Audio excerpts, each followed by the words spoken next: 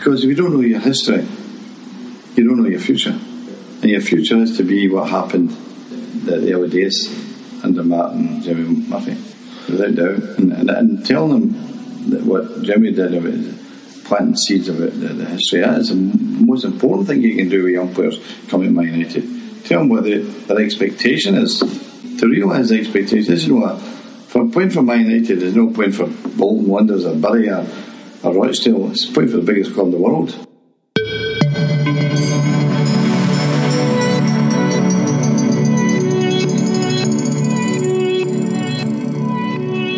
So, the early days of Sir Alex Ferguson at Manchester United, or we should say Alex Ferguson at Manchester United, or we should even go further beyond that, Paddy, and talk about Alex Ferguson, regular Alex Ferguson, before Manchester United, before Aberdeen. Let's go all the way back to St Mirren. Let's disregard the world class striker that he thought he was as a player. And he wasn't bad. Let's be fair about this. His stats are very good. He was a goal scorer, a poacher, a fighter, a teammate of his, John Gregg, who played briefly with him at Rangers, said that he played against him as well. And he said when you felt the force of Alex Ferguson's elbows, it was like being stabbed.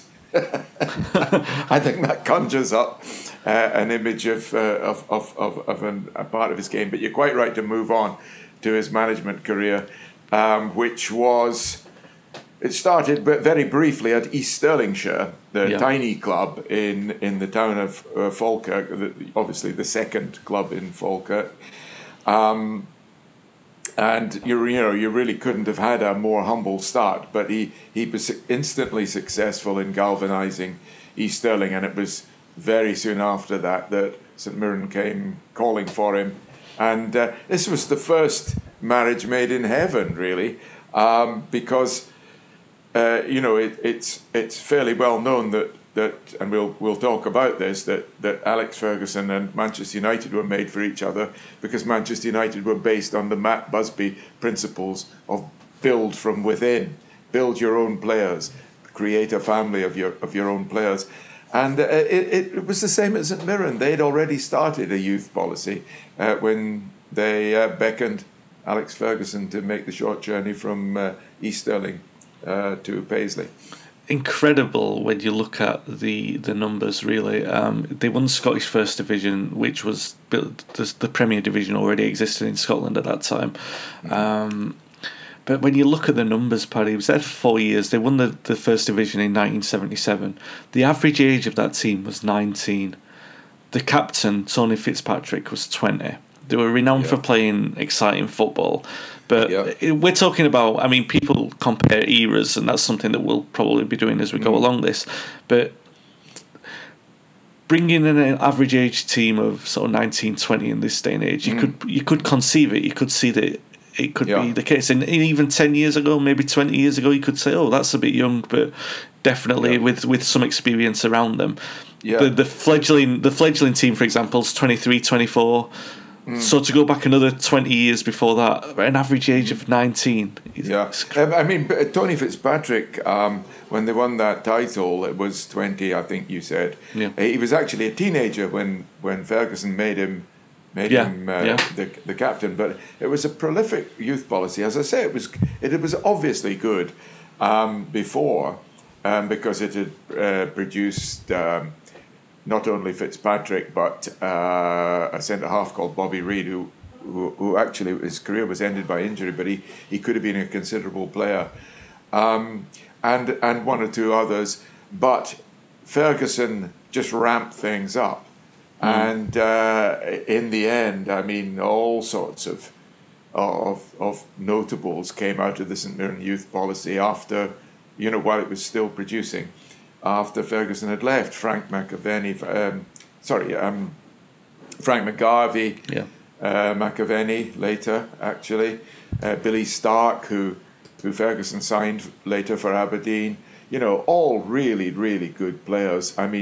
Peter Weir, who later joined Ferguson and took part in the fantastic European Cup Winners' Cup triumph of 1983.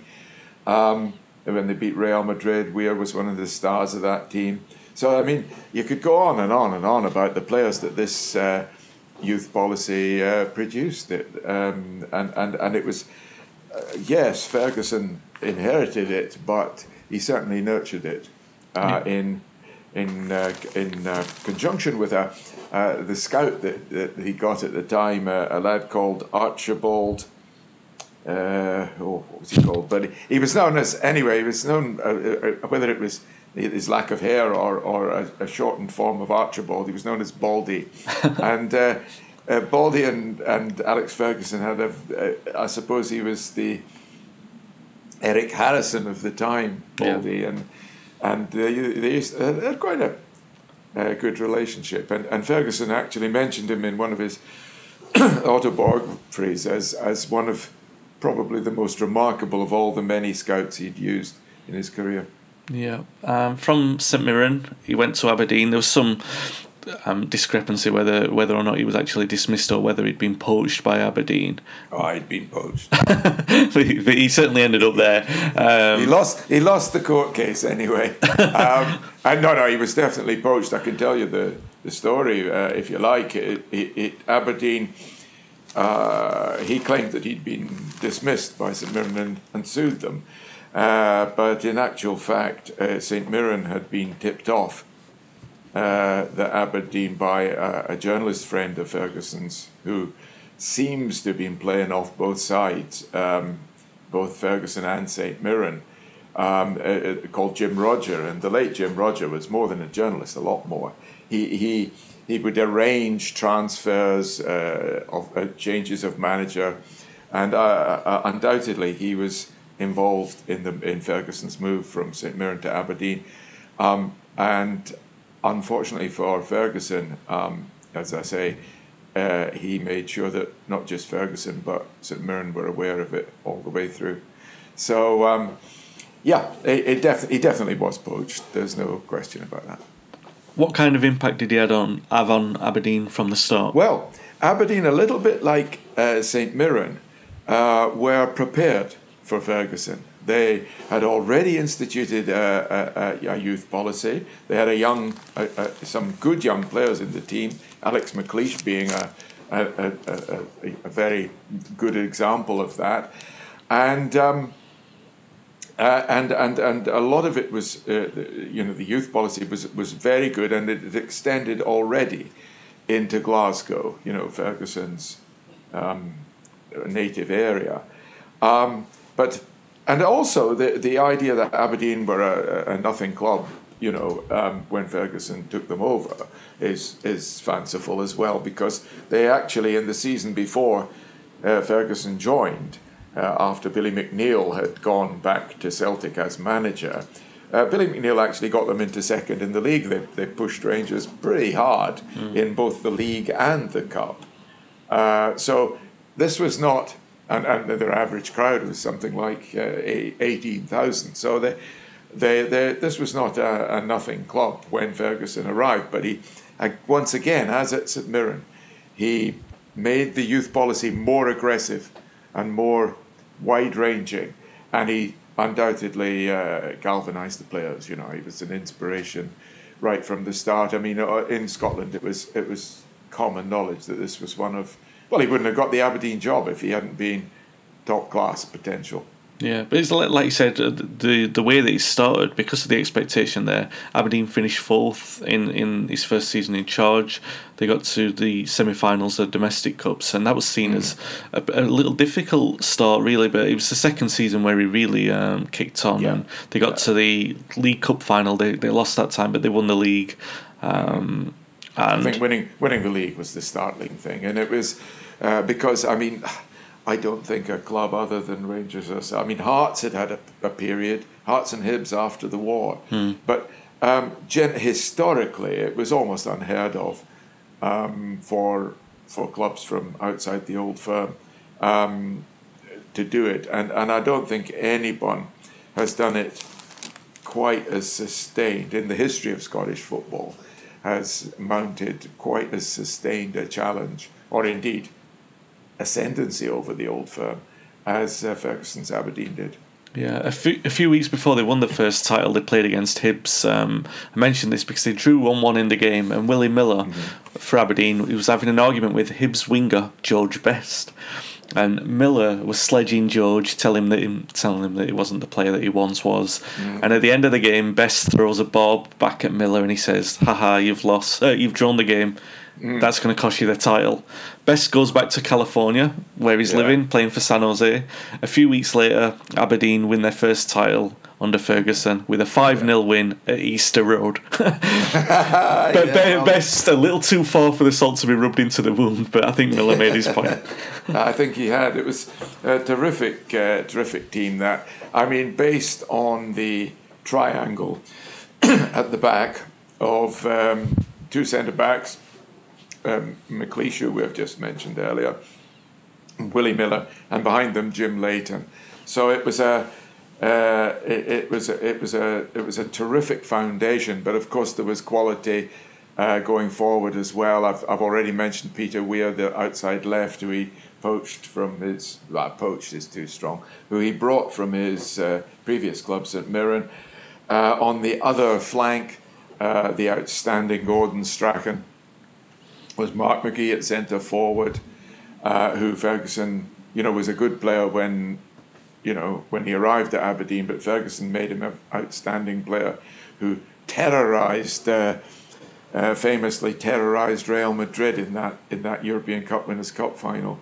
There were good players all over the field. The right back Stuart Kennedy, not known in England, but massively respected in Scotland as probably second only to Danny McGrain third only to Danny McGrain and Sandy Jardine, as fullbacks of that era, Scottish fullbacks of that era. Kennedy was an outstanding player.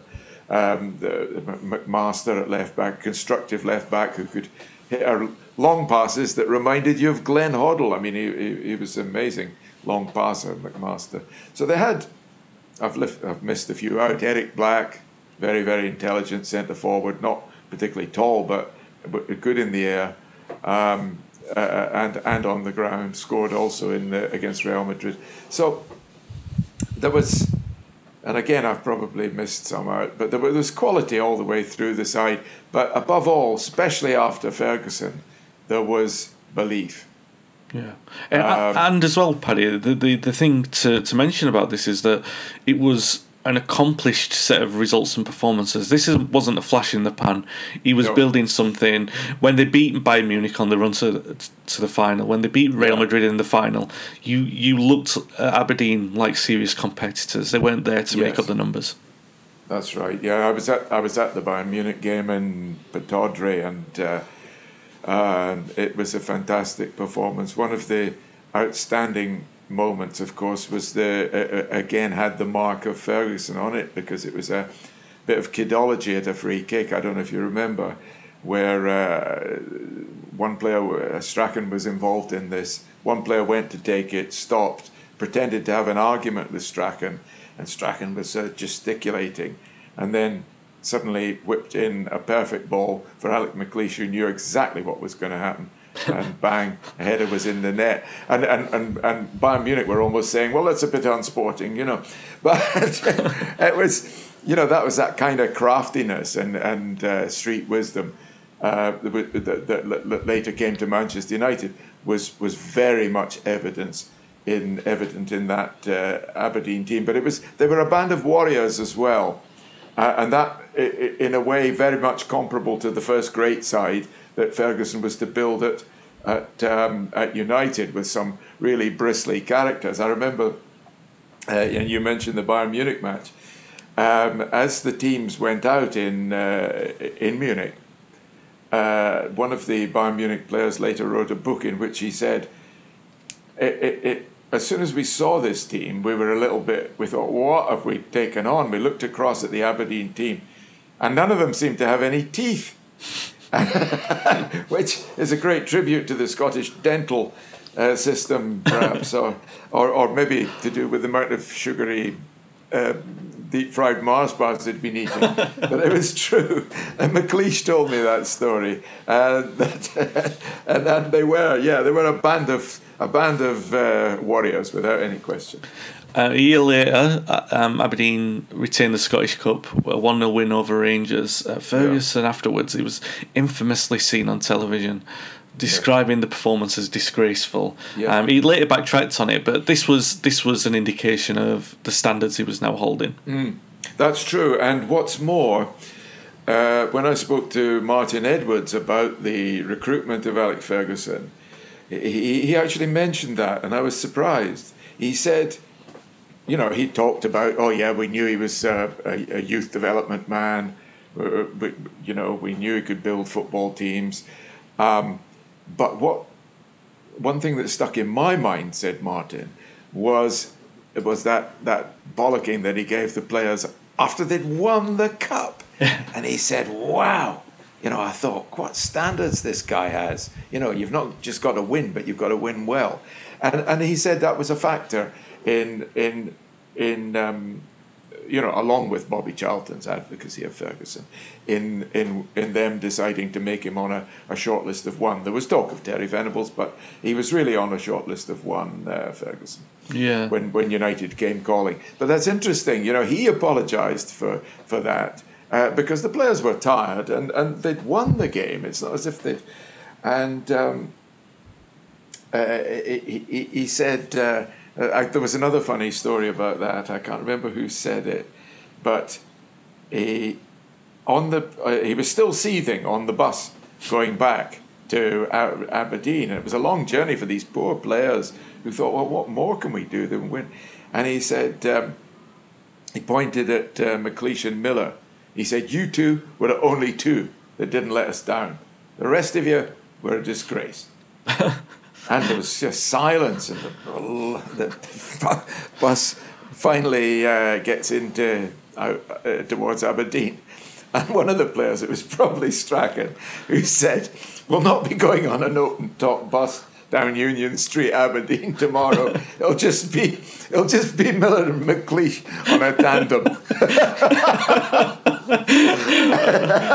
That was that's Ferguson. I guess at that point that's a sign of his ambition and sort of acknowledgement that this Aberdeen side had done great, but there's a limit to how far they were going to go. And obviously he was courted by a number of English clubs. Wolves among them. Yeah, Arsenal, Spurs as well. Everyone sort of wanted him to go down there because his star was shining so brightly, and obviously he was at the World Cup as well after what happened to Jock Stein. But yeah, like you mentioned, it was Manchester United where he was going. Before we get on to United, just one last thing. Just the theory of the best manager in the world versus the right man for the job, and that conversation. Now, British football was much more insular back then, and perhaps with good cause, because all the European champions that were coming from England, you've got Aberdeen's success, obviously, in the European Cup Winners' Cup. And there was a great track record of great Scottish managers as well, really in its heyday at this point. But I just want to put it to you about Alex Ferguson being the best manager in the world versus the right man for the job. Is it difficult to, like these days, you've got Pep Guardiola, you've got Zinedine Zidane, you've got Bielsa, you've got all these coaches around the world who we've seen go to different places, so you're able to make an easier assessment. Difficult to do it in those days, but how would you rank Ferguson's promise at that time? Oh yes, I think he was. I think his reputation, the European Cup Winners' Cup win, had cemented his reputation in Europe, much as the UEFA Cup win of 2003 established Jose Mourinho. He didn't become famous throughout Britain until a year later, after his victory at Old Trafford, followed by Champions League victory for Porto. But Ferguson's status was much as Mourinho's was in 2003, when he'd won the UEFA Cup, and now you look to see what he could do next. So, yeah, I think among the cognoscenti, he was definitely known. And I mean, the other thing was, of course, that Terry Venables, it was at a stage that the stock of the English coach was, the British coach was so high that Terry Venables got the Barcelona job and so on. And I mean, it was Terry Venables, and Ferguson was sort of bracketed with Terry Venables as the kind of man who could go. The speculation concerned Venables as well as Ferguson, while Ron Atkinson was a sort of lame duck manager, dependent on results day by day. We're talking now in November to 2020, and much as poor Ole Gunnar Solskjaer is now. So it's his status was definitely high. It wasn't. Managers weren't probably seen as gods in the same way as they are now. Guardiola, Klopp. These men are almost walk on water for the to look at the publicity they get, and sometimes with good reason. But managers were seen much more in proportion in those days, and that's how you should look at Ferguson. There weren't crowds walking down, marching round Albert Square, Manchester, saying, "We must have Ferguson." No, but like you said, his reputation was certainly in high stock. When you've overturned Bayern Munich and Real Madrid in a European competition, you're well known, you're well respected. Yeah. November 1986. You mentioned, and it's quite right, that there was only one man for the job, and it was Alex Ferguson. Bobby Charlton had already sounded him out and become friendly with him at the World Cup. Beforehand, it had always been a debate at United. There'd always been many candidates, and many times they hadn't got the first choice. They'd gone for Jock Stein, they'd gone for Laurie McMenemy, they'd gone for all these these coaches, and I think even Sexton turned them down before he went to them.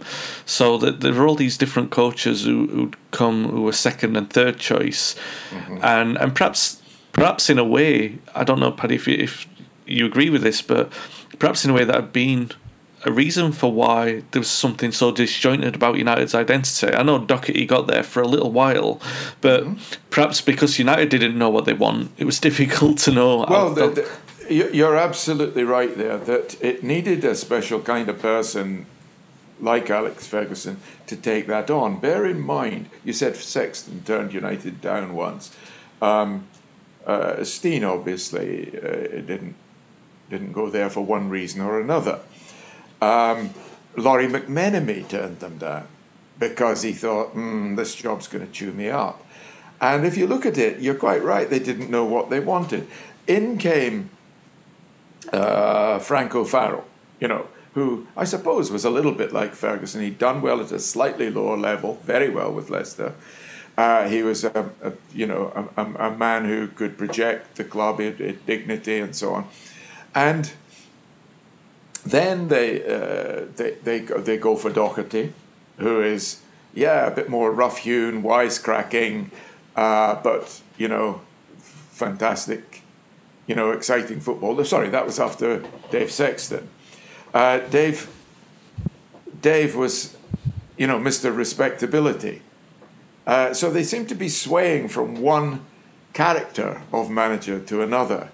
And I suppose Ron Atkinson, who has many virtues as a manager, tremendous virtues as a manager, but youth development isn't one of them. You definitely couldn't say that he's a holistic manager. It was the first team, that was what mattered. And to Ron, and entertaining the punters. Now, Ferguson was very much the opposite, so they went for somebody else. But it was the best decision that they made, to go back, to find someone who was as close to Matt Busby as they could possibly get, someone who would build the whole club. And in fact, that's what happened when Ferguson had his interview, such as it was, with Martin Edwards, Bobby Charlton, and I think Mike Edelson. Also was there when they had an interview at a relative, a member of Ferguson's sort of extended family, just south of Glasgow, and it was just a meeting of minds. The United Party went up there with the intention of saying, listen, unless you want to reform our club completely, this job may not be for you. And Ferguson went down with his script, which was, I want to reform this club completely, because if that's not what you want me to do, I'm not the man for you.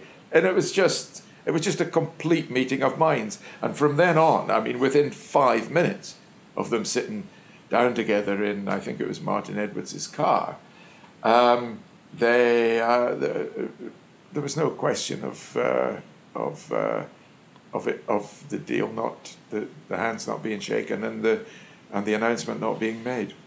Interesting. I completely agree. You know, we've talked about this before, the sort of cult of personality, and for a while, you mentioned Docky and Sexton and their contrast. I think for a while the idea of personality became more important than the substance of what they were trying to bring, because the idea was that the substance was there when it wasn't, and obviously the sort of transitional time had overtaken that as well. But I am interested to know, every single manager came in obviously with this idea of a long-term goal, because I don't think at Manchester United and other institutional football clubs like an Arsenal or a Liverpool, you don't hire a manager to hire them for 2 seasons. Well, you didn't then. You hired them for a longer period of time. You looked at this sort of, and maybe that's true of every football club. Maybe I'm not trying to be turn my nose up at anyone else, but certainly at the sort of the big clubs where you were Liverpool. You could bracket Liverpool with Manchester United in that sense. Absolutely. Let's the boot room. Exactly. And United, to their internal credit, were thinking long term when they appointed Alex Ferguson. I don't know if they ever, certainly neither of them ever envisaged 26 years, but they certainly envisaged a decade. And what do you think when they were getting Ferguson? I think that pretty much we can all ascertain from what happened with the Atkinson reign and why he was dismissed that the goal within that 10 years was to win a league title. But what else do you think that they were hoping? I mean, I guess Edwards has looked at what he'd done at Aberdeen, he'd looked at what he'd done at St Mirren and sort of said, okay, well, we can break the Liverpool stranglehold and maybe establish a team that can not only win 1 title, maybe 2, and then obviously we talked about the younger players as well. So these were all the kind of things that, like you said, it was a perfect meeting of the minds, this meeting of ideals. Yes, but United, I think, were hoping for a little bit more than that. They were hoping for discipline, because the discipline within the club, within most clubs, wasn't what it is today. I mean, I'm talking about drink, basically, and allied things. Obviously, if you're on your 3rd pint, you don't think, I'm not going to spend the whole day in the pub. Drink leads to other things, and I mean, the whole discipline at the club was not good. It wasn't great in football, but Manchester United were conscious that it needed to be done. And Ferguson was aware of it because, of course, through his enduring friendship at that time with Gordon Strachan, they would talk while Ferguson was still at Aberdeen. They would talk, and Strachan, not knowing that he was snitching, because not knowing that Ferguson was going to be the manager, said, "Oh, there's a few drinkers down here, boss." Oh my God! And so Ferguson was well aware, and when he asked Martin Edwards, "Is there a drink culture at the club?" he knew what the answer was going to be. So, that was another thing that needed to be sorted out, which he did with. When you look back on it, the most extraordinary, brave decisions. He had 3 top players, all of whom he needed. Because when he got to Old Trafford, one thing that the team lacked a lot, but in terms of where Manchester United wanted to go, but one thing that it lacked was strength, physicality. It was a team of Olsen and good players, though he and Arthur Albiston, Peter Davenport, they weren't the guys who could knock you out of the way. They had to play their way. And Terry Gibson, Colin Gibson, you could go through loads of Johnny Sivbeck. Not one of them was intimidating, but he had 2 intimidating players who were intimidating, who had good physiques, and there were Norman Whiteside and Paul McGrath. They were two of his three biggest problems in terms of addressing the drink culture. The third was Brian Robson. But Brian Robson was simply too good. He was too good a pro, too good a player, too good. He'd like to drink, but there was no. Ferguson said, "Look, there's no way I'm going to get rid of Brian Robson, one of the best players in Europe. I'm going to reluctantly have to get rid of two of my biggest assets on the field, which were Norman Whiteside and Paul McGrath." And that he did. Looking back on it, he got rid of a United legend and probably one of the greatest players that's ever played for the Republic of Ireland. And definitely a candidate for best centre-half I've ever seen in my life in Paul McGrath. And not too shabby in midfield. Yeah. So these were top assets that he sacrificed on the way to rebuilding Manchester United as a club and changing the culture. Absolutely, Paddy. But it's also worth noting, while because obviously we're covering this era, that took 2 or 3 years to happen. So there was certainly a period of time where he looked at what he had and obviously what he was inheriting, and certainly in the first 2 years, inevitably at the end, as we all saw, that they became collateral damage and sort of examples of the standard that Ferguson was setting. But for the first 2 years, it was very much a case of, how do I turn this around and get them on side? Yeah, he didn't go in guns blazing. You see, that's the other thing. We think now of Ferguson in retrospect as a firebrand who didn't take any prisoners and who threw the bad apples out of the dressing room and all this kind of stuff. No, he was much too crafty for that. He went in knowing that if he did go in with an axe and apply an axe to the dressing room, that he would last about as long as Brian Clough did at Leeds. And no, he was much too clever for that. He was actually, he would lose his rag at times if the performance wasn't to his satisfaction, but it was, there was a lot of nurture as well. There was a lot of long, canniness and cleverness in knowing what he could do. I don't think he went into the market straight away. He had been told by Martin Edwards that there was no money available. And yet, when after, as you say, a period of a couple of years, when he decided what he needed, the money actually did become available. He was very good at wheedling money out of Martin. It was always a tension between them in every possible way. But Martin Edwards did provide the money for the likes of Pallister.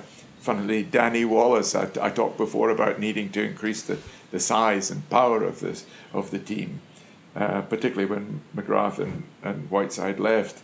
Danny Wallace was hardly fitted the bill of a strong man, but Bruce and Pallister did. Yeah. And that they were the foundations of the revival in the way that they were two defenders that they were they were fierce as well as gifted on the ground. We'll talk about the entirety of Ferguson's first season in our next episode, but I just want to run over the first couple of games. Obviously, the first ever game he played, he coached United, was at Oxford United's Manor Ground, where they lost 2-0. The team sheet for that has infamously gone to auction many times. I'm not even sure that it's the original that's up there for auction anymore. Maybe there's some crafty guy with good duplicates there, but I mentioned the first couple of Clayton Blackmore, a friend of this podcast, he would have been in that team. Absolutely, he was, yeah. And a couple of games later, the reason why I mention these first few games is because he talked about Gordon Strachan telling tales. He'd also told the United players some tales about Alex Ferguson, which was expect the hairdryer. And the first hairdryer actually came in his first month in charge. They were down at Wimbledon at Plough Lane, where I'm delighted that, funnily enough, we are recording this podcast the day before the anniversary of Alex Ferguson arriving at United, and a couple of days after Wimbledon return to Plough Lane, so a nice bit of symmetry there. But United lost down at Wimbledon, this was symbolic of this Manchester United team. They would lose at places like Wimbledon, and they get bullied quite horrendously doing so. And it was after that game where the first hairdryer came out, where I think even the United players who'd been warned to expect it by Strachan were still surprised by how vociferous their new manager could be. Well, that's it for this first episode of Fergie United and how he arrived. Our next episode is going to focus on the early days as he made his mark at Old Trafford. What's